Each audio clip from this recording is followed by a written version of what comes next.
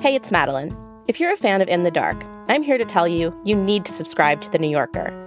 If you love long-form storytelling and you've listened to all the serialized investigative podcasts, you've already watched everything good on Netflix, there is a wealth of stories you are going to love waiting for you at The New Yorker. This magazine has some of the most remarkable reporting I have ever read. We're talking Ronan Farrow's recent investigation of Elon Musk, Catherine Schultz's Pulitzer Prize-winning story about the earthquake that will devastate the Pacific Northwest, Lawrence Wright doing the definitive work on Scientology, Rachel Aviv uncovering disturbing conditions at a Christian center for troubled teens. You'll have access to it all, and you'll get a free New Yorker tote bag, indisputably the best tote bag around. That's newyorker.com/dark. I hope you subscribe. I promise it'll make you smarter and more entertained and way better at dinner parties. Again, that's newyorker.com/dark.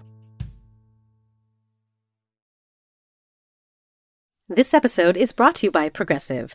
Are you driving your car or doing laundry right now? Podcasts go best when they're bundled with another activity. Like Progressive home and auto policies, they're best when they're bundled too. Having these two policies together makes insurance easier and could help you save. Customers who save by switching their home and car insurance to Progressive save nearly $800 on average. Quote a home and car bundle today at Progressive.com. Progressive Casualty Insurance Company and Affiliates. National average 12-month savings of $793 by new customers surveyed who saved with Progressive between June 2021 and May 2022. Potential savings will vary. Previously on In the Dark. It was a jigsaw puzzle. I throw the pieces in and they fit. The ones that don't believe it didn't pay attention to the evidence. Curtis Flowers was sentenced to death on 4 counts of capital murder. That conviction actually marked the 6th time Flowers had been tried in the case. If you try a man and you go 6 times for the same crime, well, something is wrong about the Constitution, or something is wrong about the law, or something is wrong about the entire system.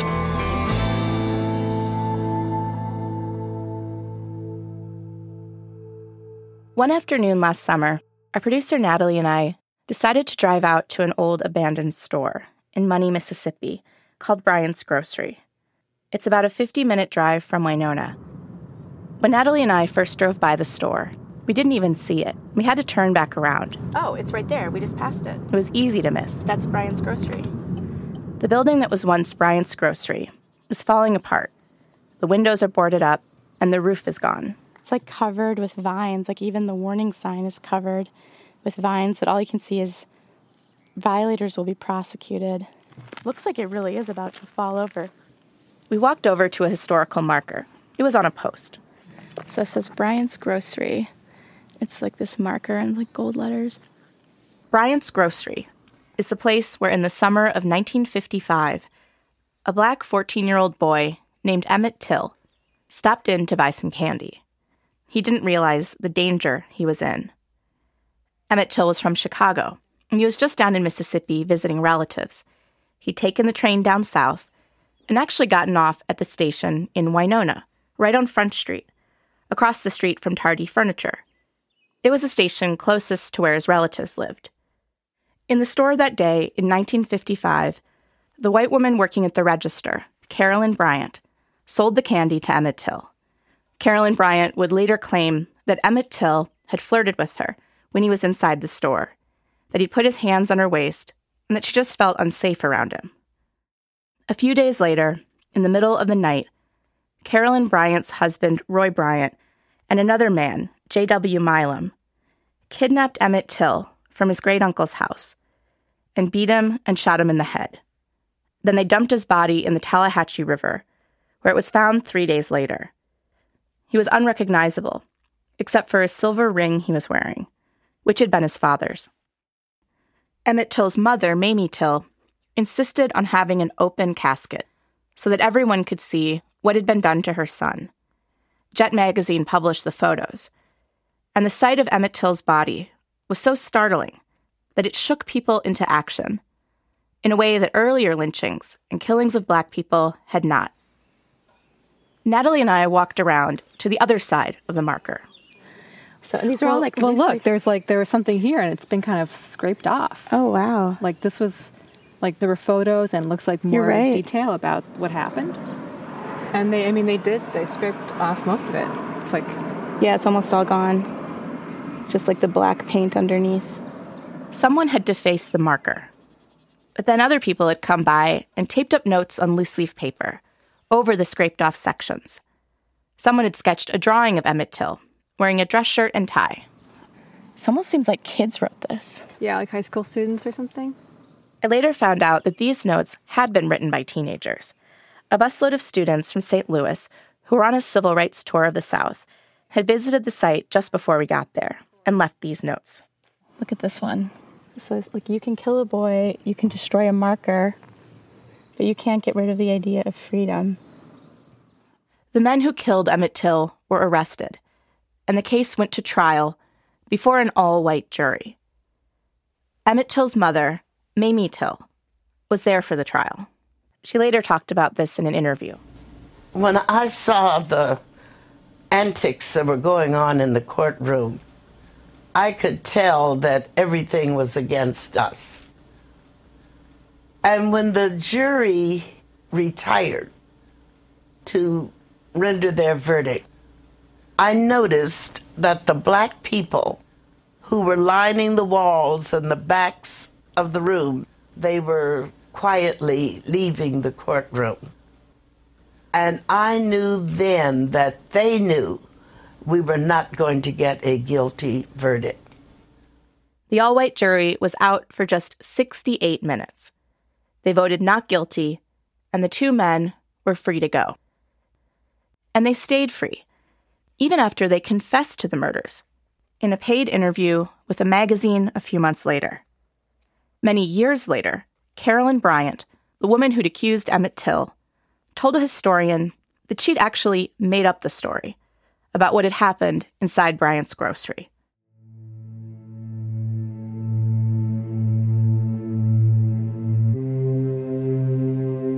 It's been 63 years since that all-white jury voted to acquit the men who killed Emmett Till.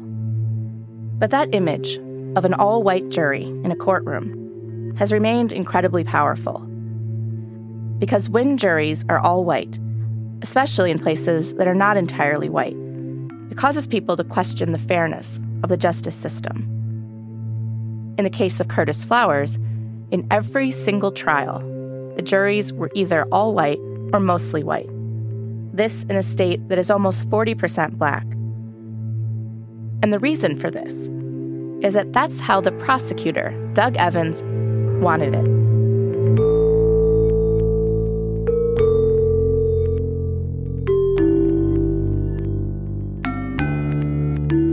This is Season 2 of In the Dark, an investigative podcast by APM Reports. I'm Madeline Barron. This season is about the case of Curtis Flowers, a black man from a small town in Mississippi who spent the past 21 years fighting for his life, and a white prosecutor who spent that same time trying just as hard to execute him.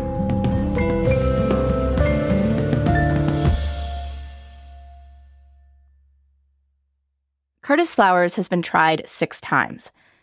That means that 72 jurors have sat in judgment of him. Almost all of them were white. And to understand how that happened, how the juries in the Curtis Flowers case got so white, you have to know a little bit about how jury selection works. Jury selection has basically 2 rounds. In the first round, the judge cuts anyone from the jury pool who clearly cannot be impartial.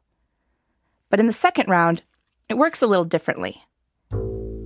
In this second round, both sides are given a certain number of what are called peremptory strikes, and the lawyers can use them to get rid of whichever potential jurors they want. They don't stop and explain to the judge why they're striking someone, they just strike them. But if it looks to the defense like the prosecutor is striking a lot of black people from the jury, the defense can call a timeout and challenge those strikes. It's called raising a Batson challenge. And then the judge can ask the prosecutor for his reasons for striking those black potential jurors. And pretty much any reason is fine. But one reason they're not allowed to use is race. The prosecutor is not allowed to strike a black person because they're black. it's actually illegal. It violates the Equal Protection Clause of the 14th Amendment to the U.S. Constitution. But it's rare that a judge actually finds this, because the standard to prove a Batson violation is incredibly difficult to meet. It's not enough for a judge to simply find that a prosecutor has used all of their strikes on Black people. What a Batson violation means is that the prosecutor deliberately excluded Black people because of their race.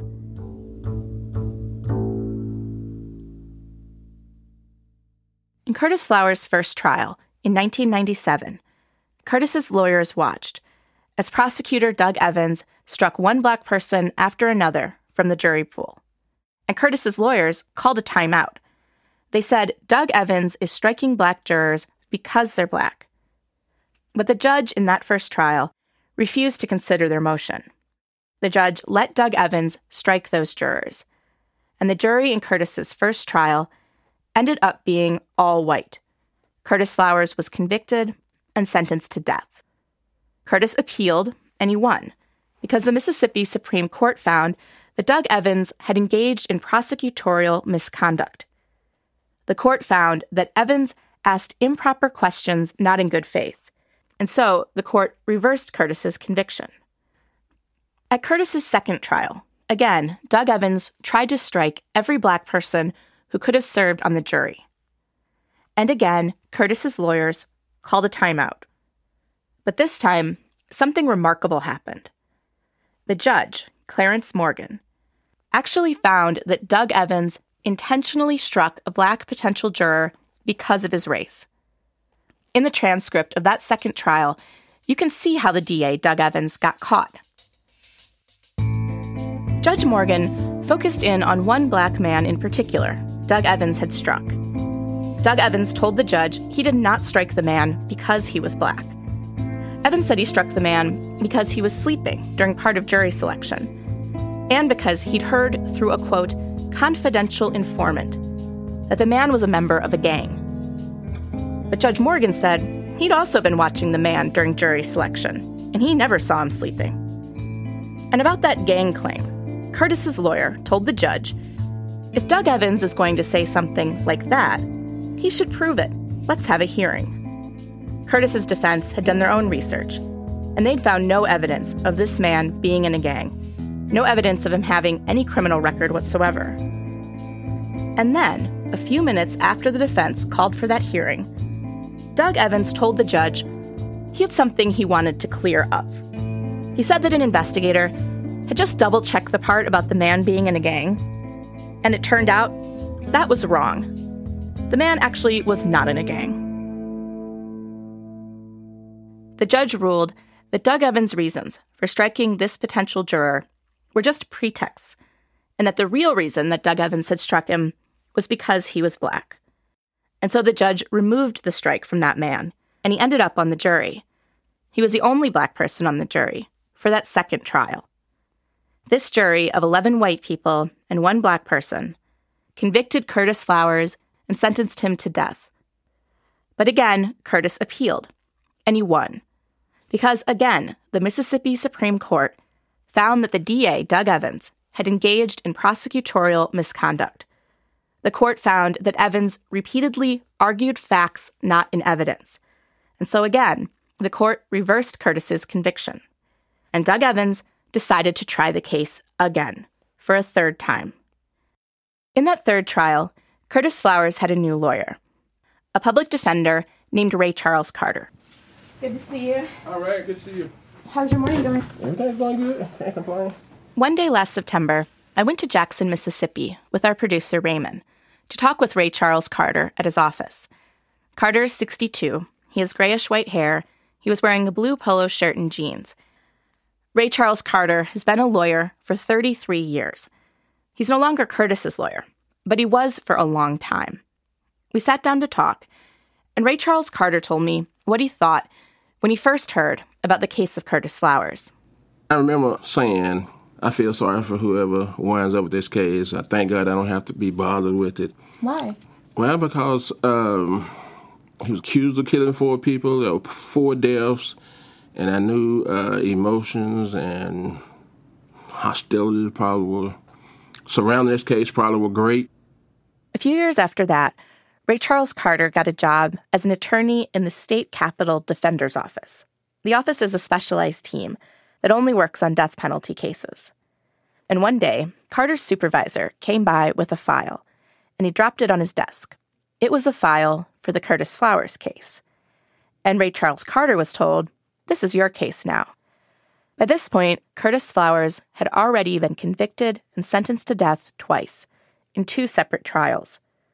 Ray Charles Carter's job was to represent Curtis Flowers in the 3rd trial, to try to convince this 3rd jury to vote not guilty. Carter went to meet with his new client. Obviously, with the claim that he killed 4 people, you would think that you're going to run into some kind of monster, awful guy or hardcore. And then you meet him, and with Curtis, he's very nice, kind, actually funny. In fact, I don't know if I've ever had one quite like Curtis. Ray Charles Carter also went to Curtis's previous lawyer's office and picked up the boxes of transcripts and discovery materials, everything that had accumulated over the course of the first 2 trials. And it was a lot. So I basically closed my door and cut myself off from the rest of the office and just stayed in there and read it and subjected as much to memory as I could, made notes. Ray Charles Carter read all this, and he talked with the rest of Curtis's new defense team about what had happened in Curtis's first 2 trials. The prosecutorial misconduct, Doug Evans getting called out by the judge on a Batson violation. And after learning of all this, Curtis's defense team decided that Doug Evans needed to go, that he shouldn't be allowed to stay on the case. And so one of the first things that Curtis's new defense team did, before the 3rd trial had even started, was to file a motion with the judge, asking the judge to remove Doug Evans as the prosecutor trying the case. The judge, Clarence Morgan, dealt with the defense's request by asking one question of Doug Evans. Judge Morgan said, quote, "Mr. Evans, do you know of any reason you ought to be disqualified now?" Evans replied, "Not that I'm aware of, Your Honor." Judge Morgan said, "Based on that statement, the motion is overruled." And DA Doug Evans stayed on the case.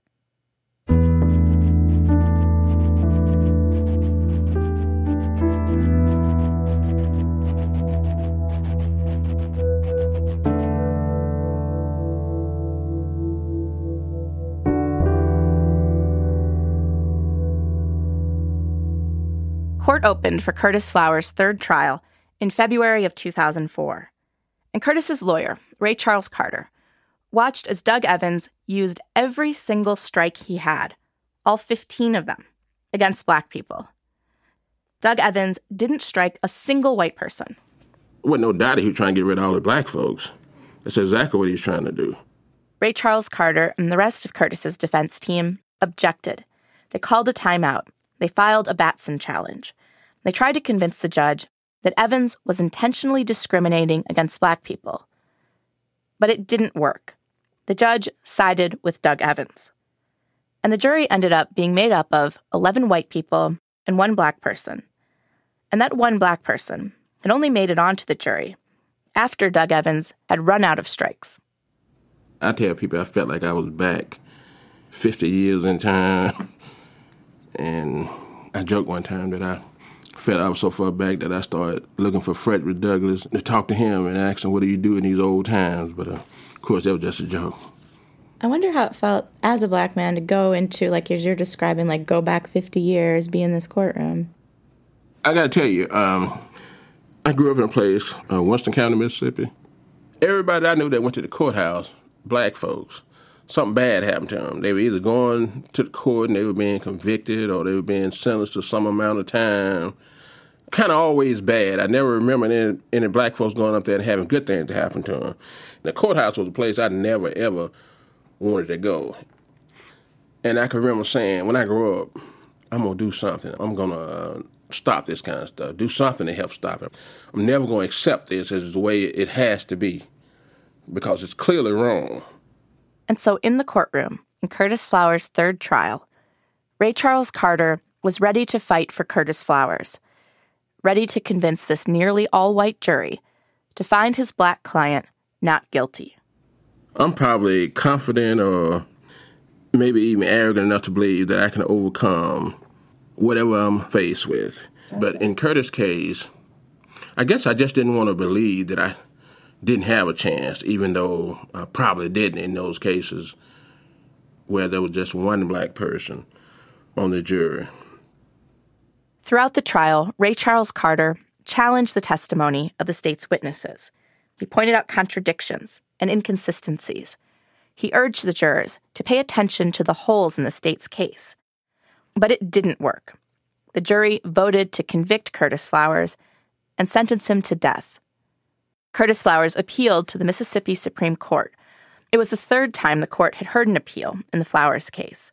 The state Supreme Court had already reversed the convictions twice, after the first trial and after the second one. This time, the third time, the court took a closer look at the reasons that Doug Evans had given for striking certain black members of the jury pool. And those reasons, the Mississippi Supreme Court didn't believe any of them. For example, Doug Evans had said that one of the black people he'd struck, a woman named Connie Pittman, had said on the stand that she did not believe that Curtis Flowers killed the people at Tardy Furniture. And if she had said that, that would be an excellent reason for striking her from the jury. But it turned out Connie Pittman never said that. When the Mississippi Supreme Court reviewed the record from the trial, they saw that Connie Pittman was asked in jury selection whether she had an opinion about whether Curtis Flowers was guilty, and she said no. Then there was a potential juror named Vicki Curry. Doug Evans said one of the reasons he struck her was because she had said she couldn't vote for the death penalty. But when the Mississippi Supreme Court looked at this reason, it fell apart right away. Because on her jury questionnaire, when Vicki Curry had been asked if she could impose the death penalty, she wrote yes. The Mississippi Supreme Court wrote that this reason, and another one Evans had offered for striking her, quote, appear to be outright fabrications. In summing up the case, the Mississippi Supreme Court wrote that it was, on its face, as strong a case of racial discrimination as the court had ever seen in the context of a Batson challenge. The court found the case showed, quote, an effort by the state to exclude African Americans from jury service. And because of that, the Mississippi Supreme Court reversed Curtis Flowers' conviction. I talked to one of the justices of the Mississippi Supreme Court who voted to overturn it. His name is Oliver Diaz. He's since left the court. The courts tend to grant a lot of leeway to prosecutors, but in this case, in the Flowers case, when it came before us, it was pretty blatant, and the Supreme Court looked at that and said, we're not going to allow this. You violated Mr. Flowers' rights to a fair trial by striking all of the African Americans from this jury pool. Interestingly, in Winona, the way that people who think Curtis is guilty look at this is that it's not the prosecutor who's doing anything wrong. It's Curtis's defense are coming up, and the Mississippi Supreme Court, with these technicalities, these irritating things that are meaningless to just delay justice. Well, a constitutional violation is never a technicality. I mean, that's a significant infringement on the right of not only the defendant, but on society as a whole. I mean, especially in this specific case, you've had prosecutorial misconduct raised several times, and it's been the grounds for reversal several times. I mean, the prosecutor in this case has done a terrible job in trying this case, and it's been reversed because of that. I find it strange that the community doesn't see that when the court has clearly stated that this prosecutor has made many, many mistakes. It's not the defendant's fault. He's not putting himself on trial. I asked Oliver Diaz if Doug Evans had been punished in any way after that third trial for excluding black people from the jury in violation of the U.S. Constitution. Diaz told me no. There's generally not a sanction that's applied. I mean, the sanction is the reversal of the case. Nobody wants to have to retry a case. I mean, the community has to foot the bill for a lot of these trials and reversals. And if a mistake is made, it's very costly, especially in a death penalty case.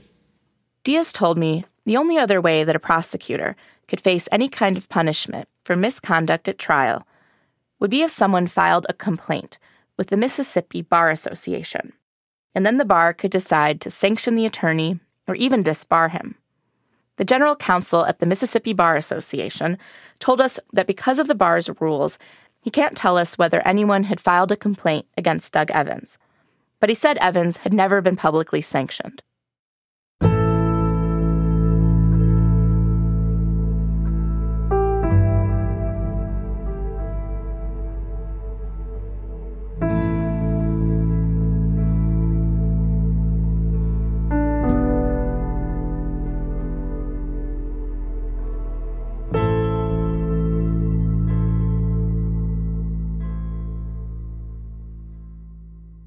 Over the past year, we've spent a lot of time trying to talk to the jurors who served on the Flowers trials.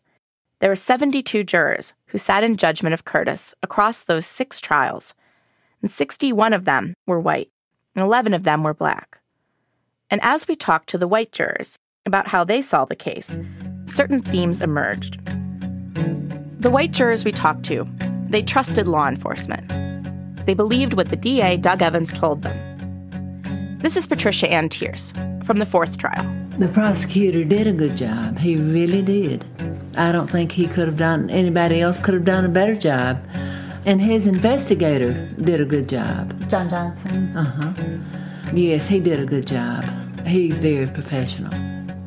And this is Larry Blaylock from the 6th trial. You know, I knew the district attorney. I knew John Johnson. I knew him. And good friends with him, you know. And I was friends with all of them, basically.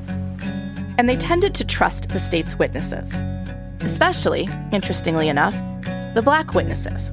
It was like the white jurors believed that the black witnesses were especially credible because they were black.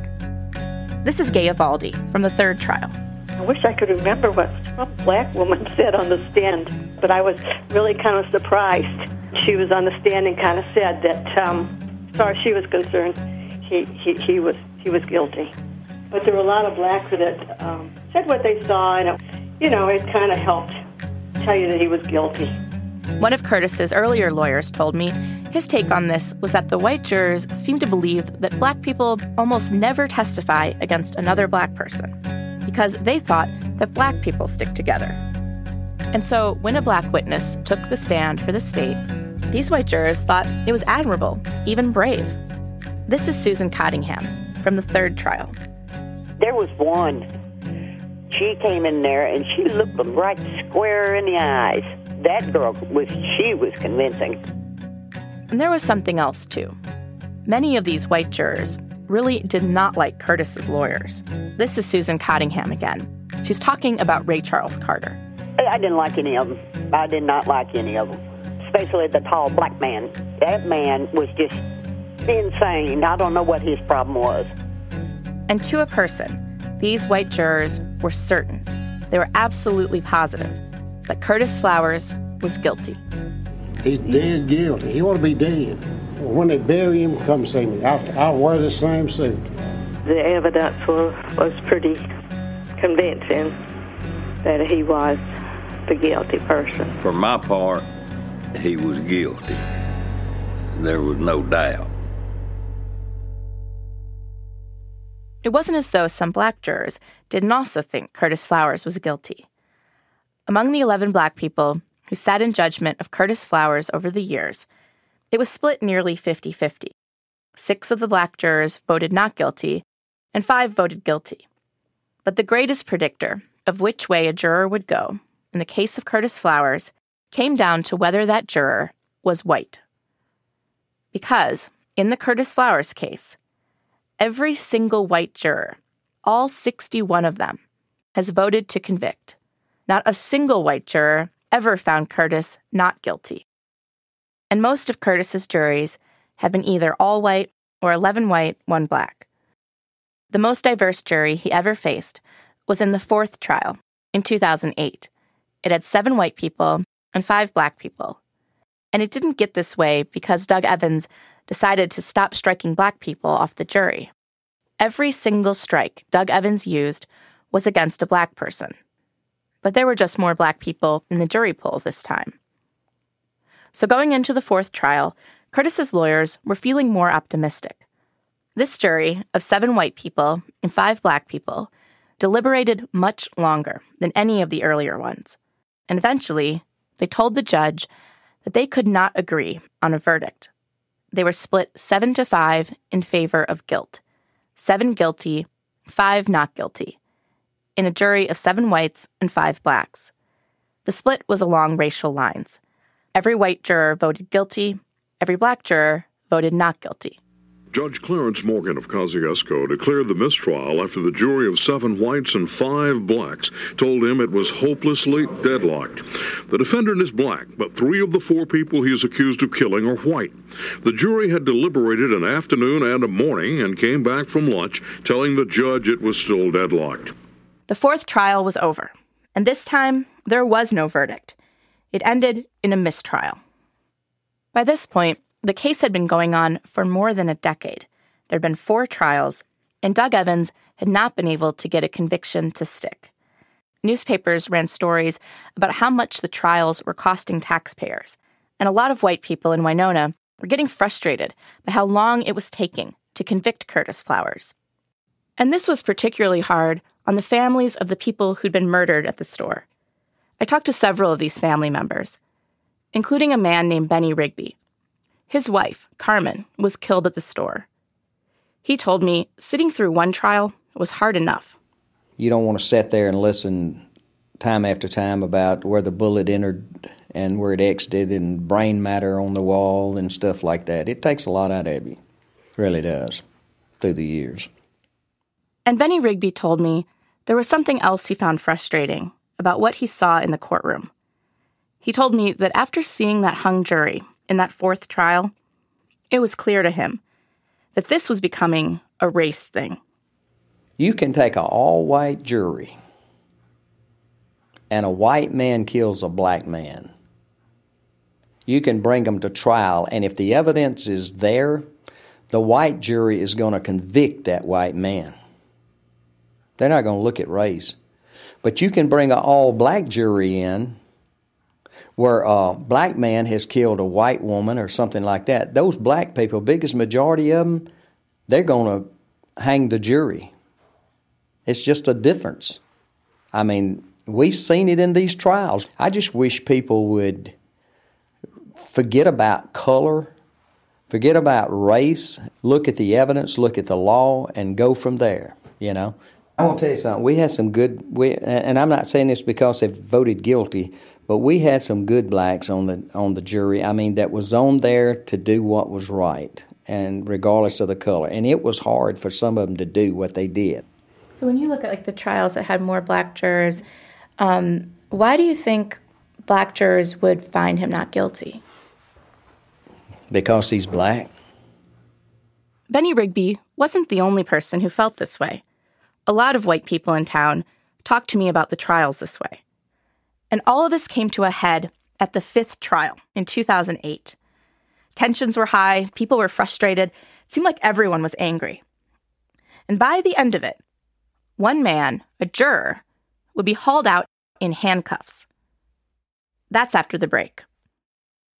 Hi, I'm Jeremy Larson, the Review's director of Pitchfork, and this podcast is supported by Pitchfork Music Festival. Pitchfork Music Festival will take place July 19th through the 21st at Union Park in Chicago, Illinois. This year's lineup features Jamie XX, Alanis Morissette, Black Pumas, Carly Rae Jepsen, Brittany Howard, J. Paul, Muna, Jessie Ware, 100 Gex, and many more. The festival also features diverse vendors as well as specialty record, poster, and craft fairs, and works to support local businesses while promoting the Chicago arts and food communities as a whole. For more information on tickets and lineup, visit pitchforkmusicfestival.com.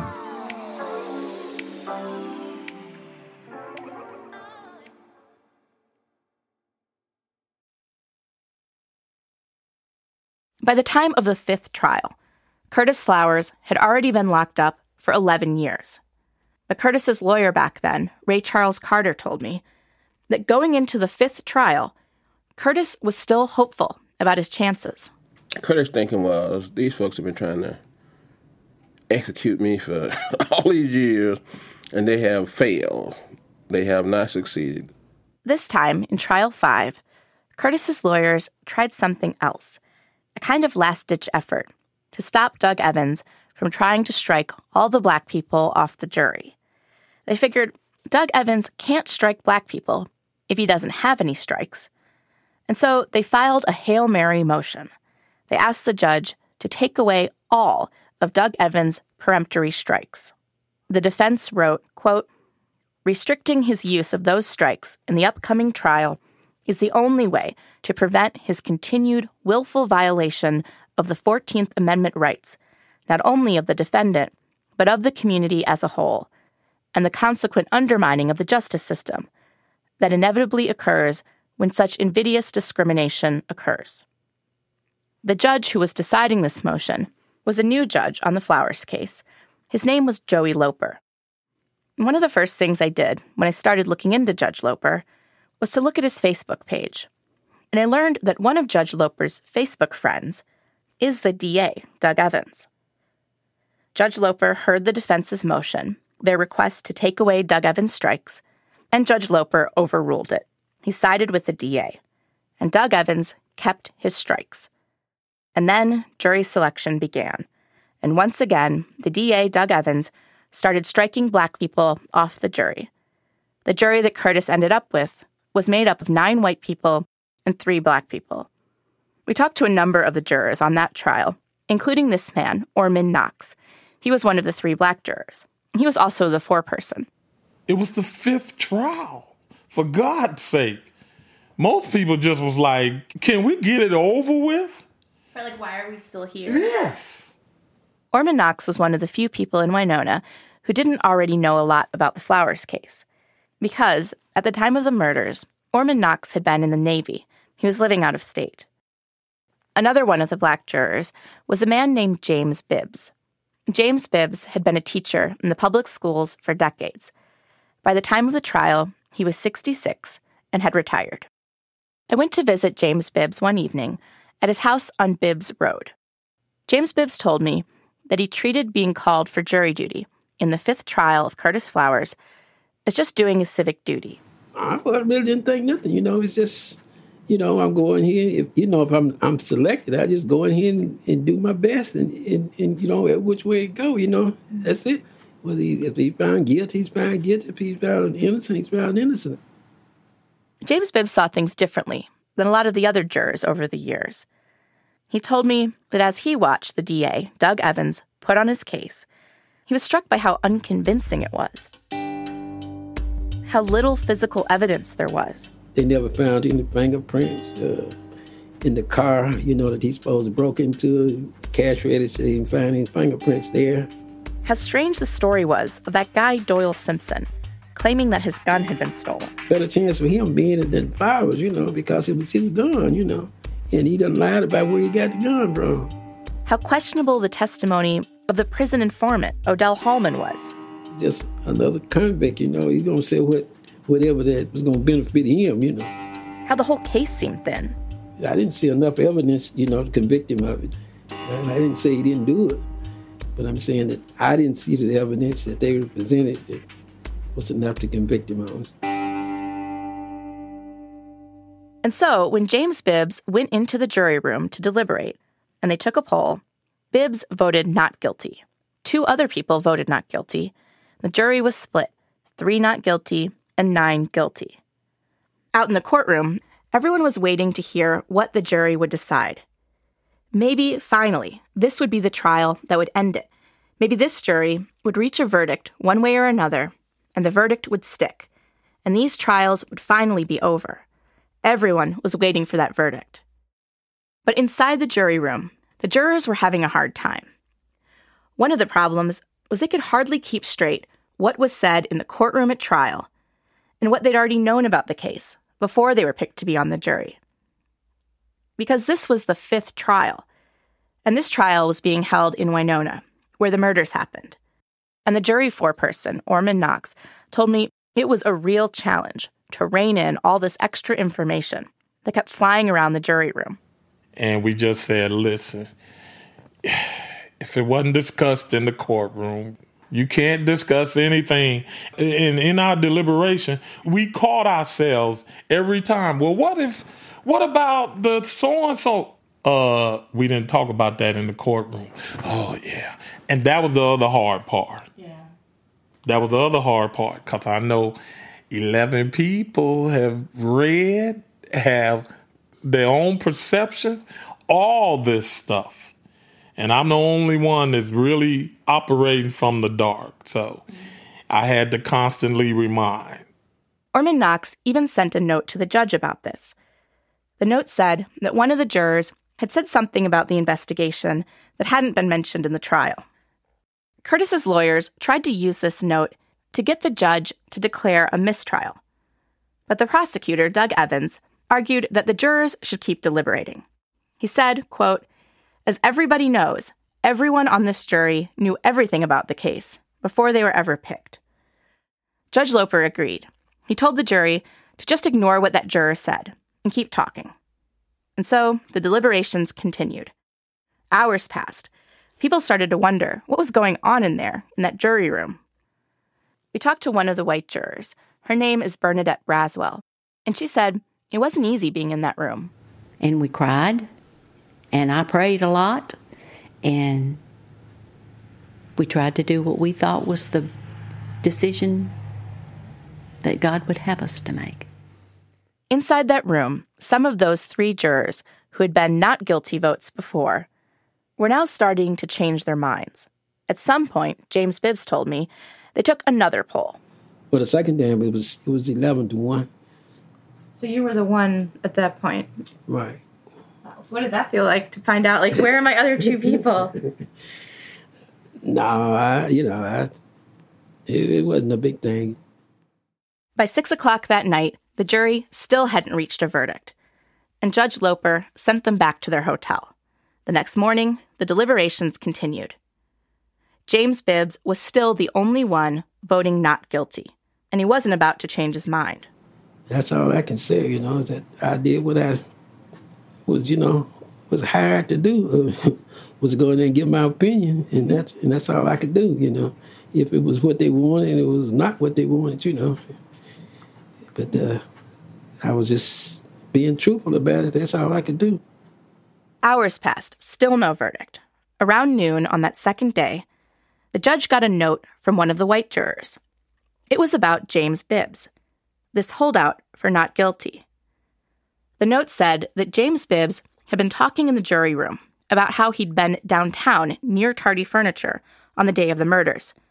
And, according to this note, Bibbs had told his fellow jurors that he hadn't seen any cops canvassing the area, and that he believed that evidence had been planted. Judge Loper read the note, and again he told the jurors to just ignore anything that wasn't said at the trial and keep deliberating. Bernadette Braswell said they kept trying to convince James Bibbs, but they weren't getting anywhere. We voted, I don't know how many times, but the one that hold out that they're not guilty was not going to change their mind. Then, at 7:35 p.m., the jury knocked.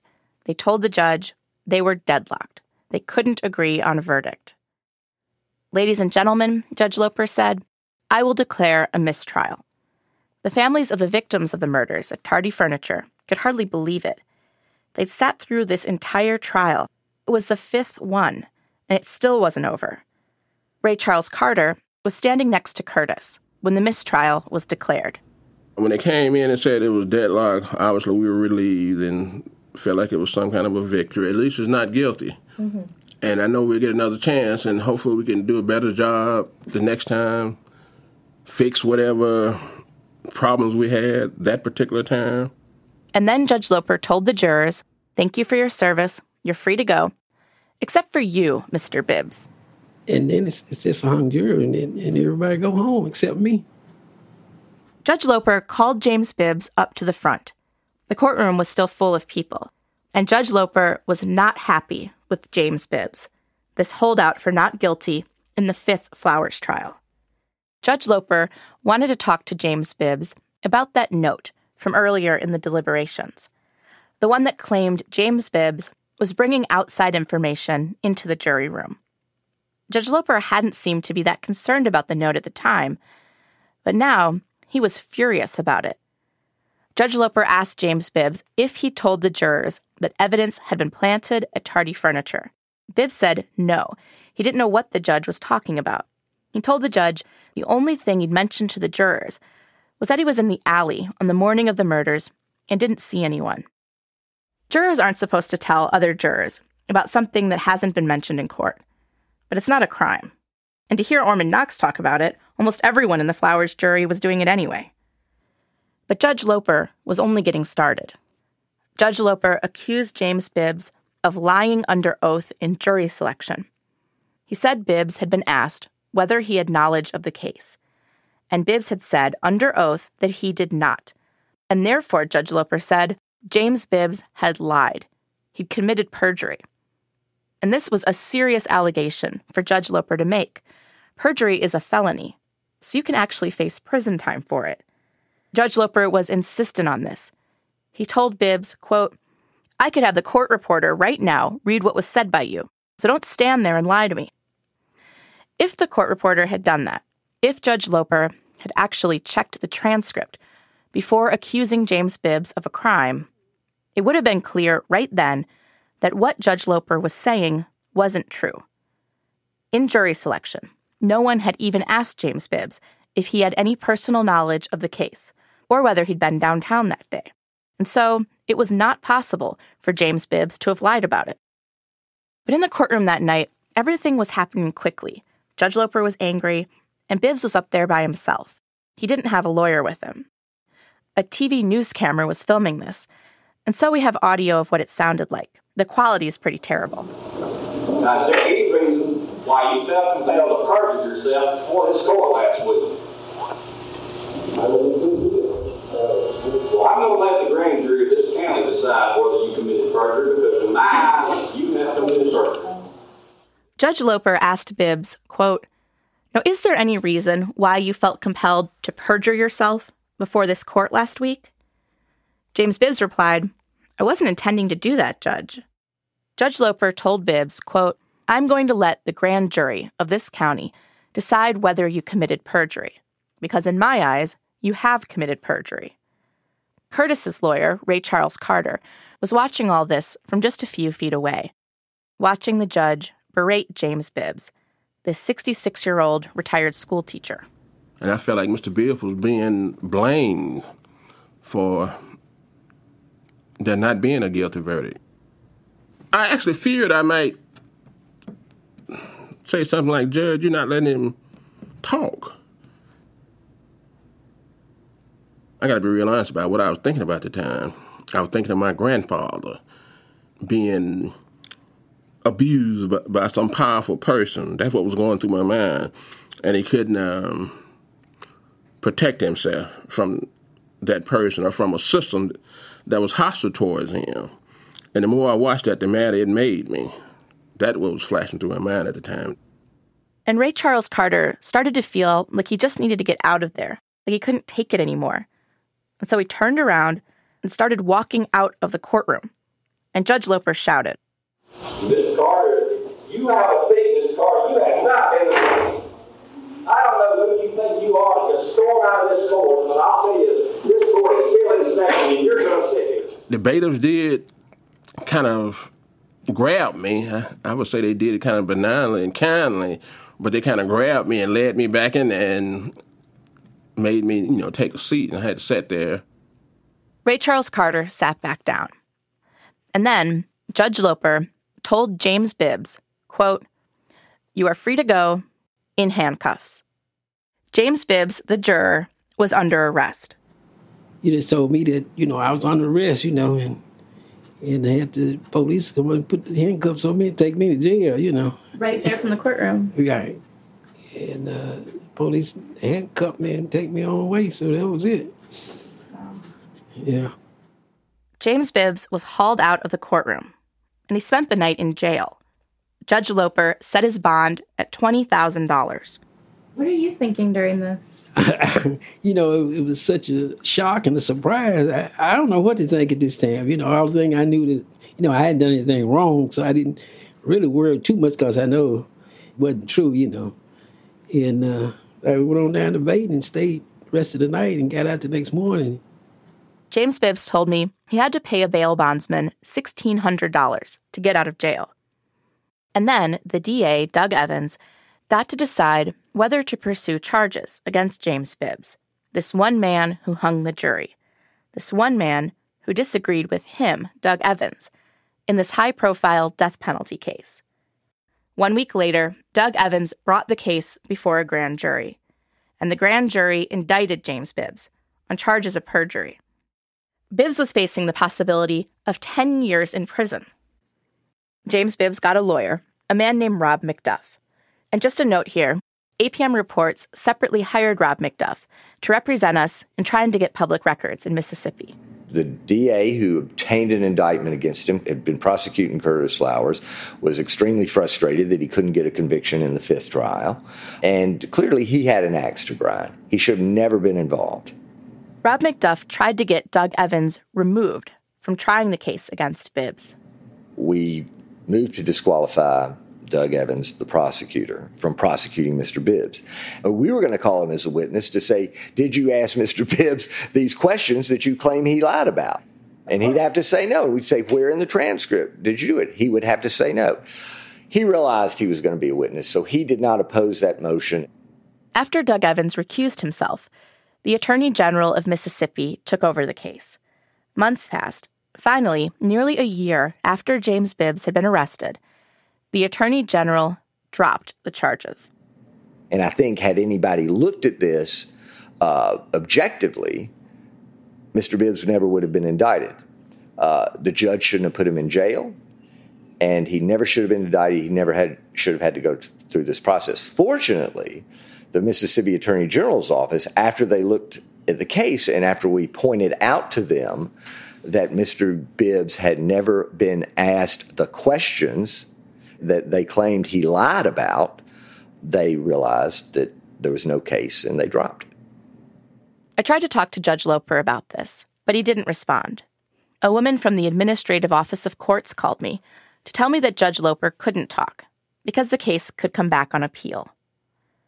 After the fifth trial ended in a hung jury, Doug Evans decided to try the case again for a sixth time in 2010.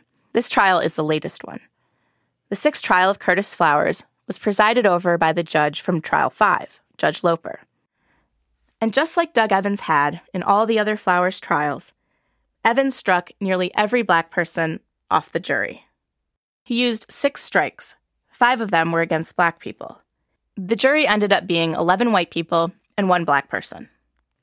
Ray Charles Carter told me that going into the sixth trial, Curtis Flowers was still feeling hopeful about his chances, but Ray Charles Carter was not.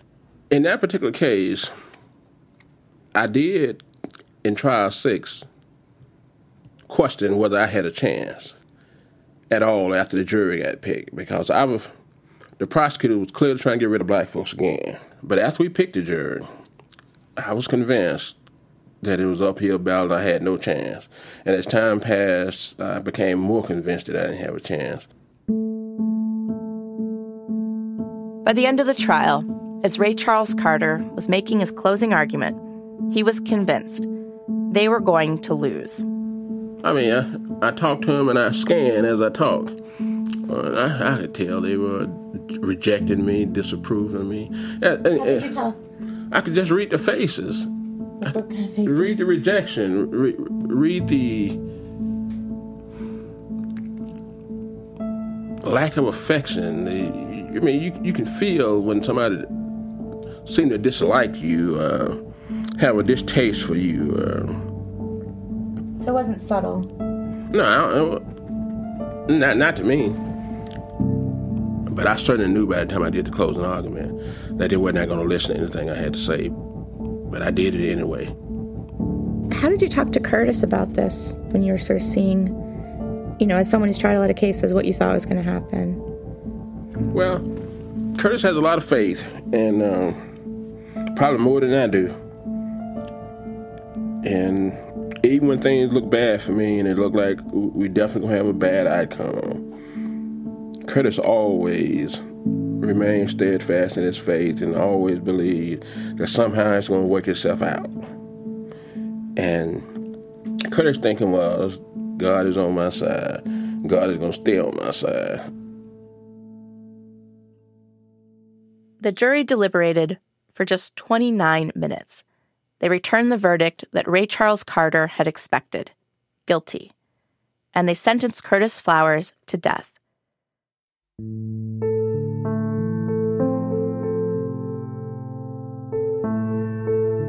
Ray Charles Carter had defended Curtis in 4 trials. He'd seen his client get sentenced to death more than once. He'd seen a juror hauled out in handcuffs after voting not guilty. And he'd seen one black person after another struck from the jury.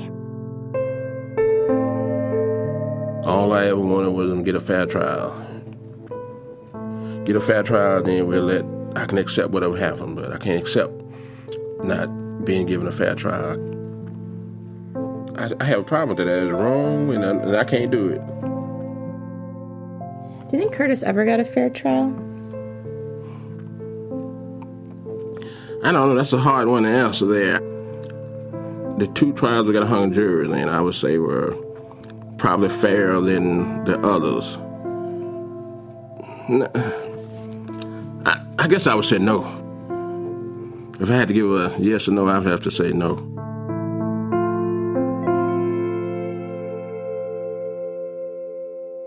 Curtis Flowers had been tried 6 times for the murders at Tardy Furniture.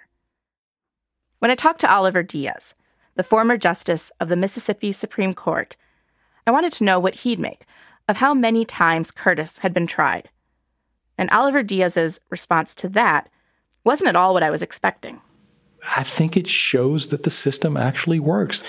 Ultimately, I think it speaks highly of the courts, that the court, regardless of the history of one particular case and how many times it's been reversed, if those errors continue to happen, the appellate courts will continue to reverse. Oliver Diaz told me that the way he sees it, every time Curtis Flowers was convicted in an unfair trial, the Mississippi Supreme Court fixed the problem by reversing Flowers' conviction. And so the system wasn't broken because the court recognized the problem and dealt with it. But I reminded Oliver Diaz that even when Curtis Flowers won his appeal, he didn't get out of prison because the prosecutor, Doug Evans, would just bring the case to trial again. And so if Curtis loses his appeal, he's in prison. If Curtis wins his appeal, he's in prison. I mean, for Curtis, there's not a whole lot of difference, though, between winning and losing in this situation. Well, technically there is. He's not, once it's reversed, he's not a convicted felon. He's just awaiting a new trial. While he is physically incarcerated, there is a great distinction. But I mean, the worst thing about being a convicted felon would be the prison part. So it's like he's still in prison regardless of his status. So it's like for him, he can't ever actually win, it seems like.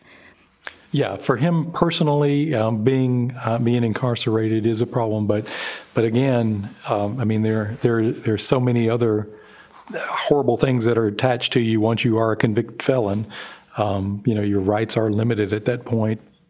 Oliver Diaz was very fixated on this technical difference between Curtis Flowers, the inmate in Parchman Prison with a felony conviction on his record, and Curtis Flowers, the inmate at Parchman with no felony conviction.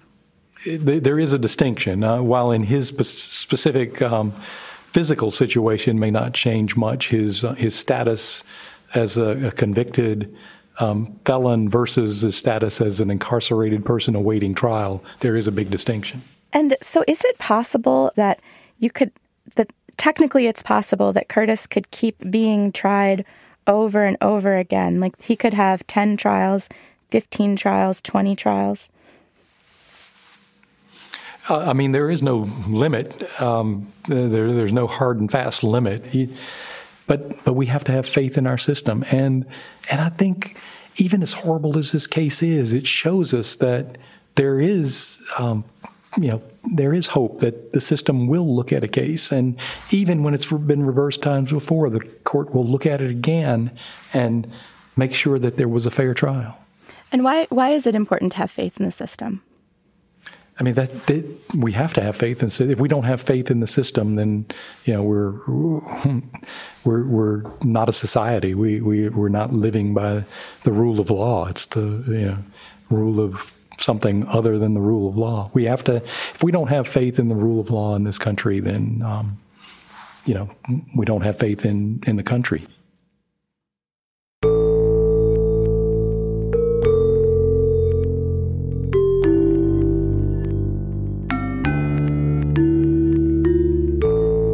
And so according to Oliver Diaz, a former Supreme Court justice of the state of Mississippi, this is what it looks like when the system works.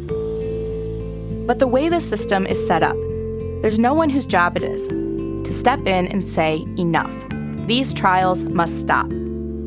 Instead, every single time, every single trial, every single appeal, Curtis Flowers is the one who's sounding the alarm, pointing out with his attorneys that his trial wasn't fair.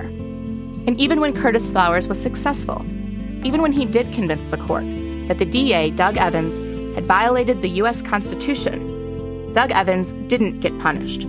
He didn't have to pay a fine. He didn't lose his license to practice law. He didn't get removed from the case.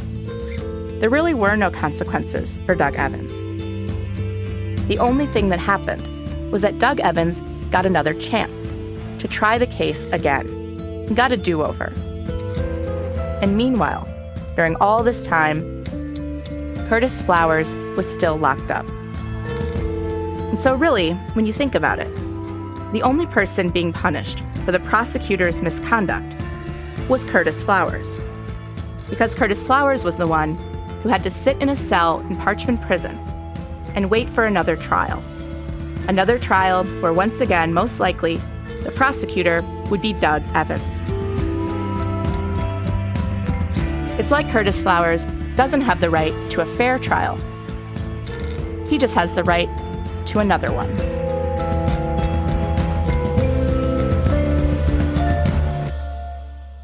Next time on In the Dark. Hi, Mr. Evans. Can I hit? Hi, I'm Madeline. This is Parker. Doug Evans.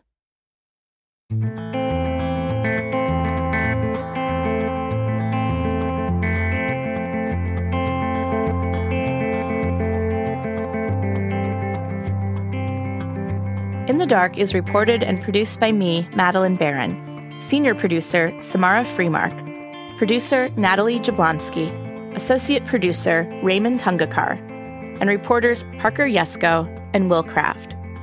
In the Dark is edited by Catherine Winter. Web editors are Dave Mann and Andy Cruz. The editor-in-chief of APM Reports is Chris Worthington. Original music by Gary Meister and Johnny Vince Evans. This episode was mixed by Corey Schreppel. Archival news recordings, courtesy of WLBT. We have a lot more you can check out on our website, inthedarkpodcast.org. We have a quiz you can take to see how well you can do in picking out a Batson violation, using examples from real trials. And you can learn more about what happened in jury selection in Curtis's latest trial, the 6th one. Again, that's inthedarkpodcast.org.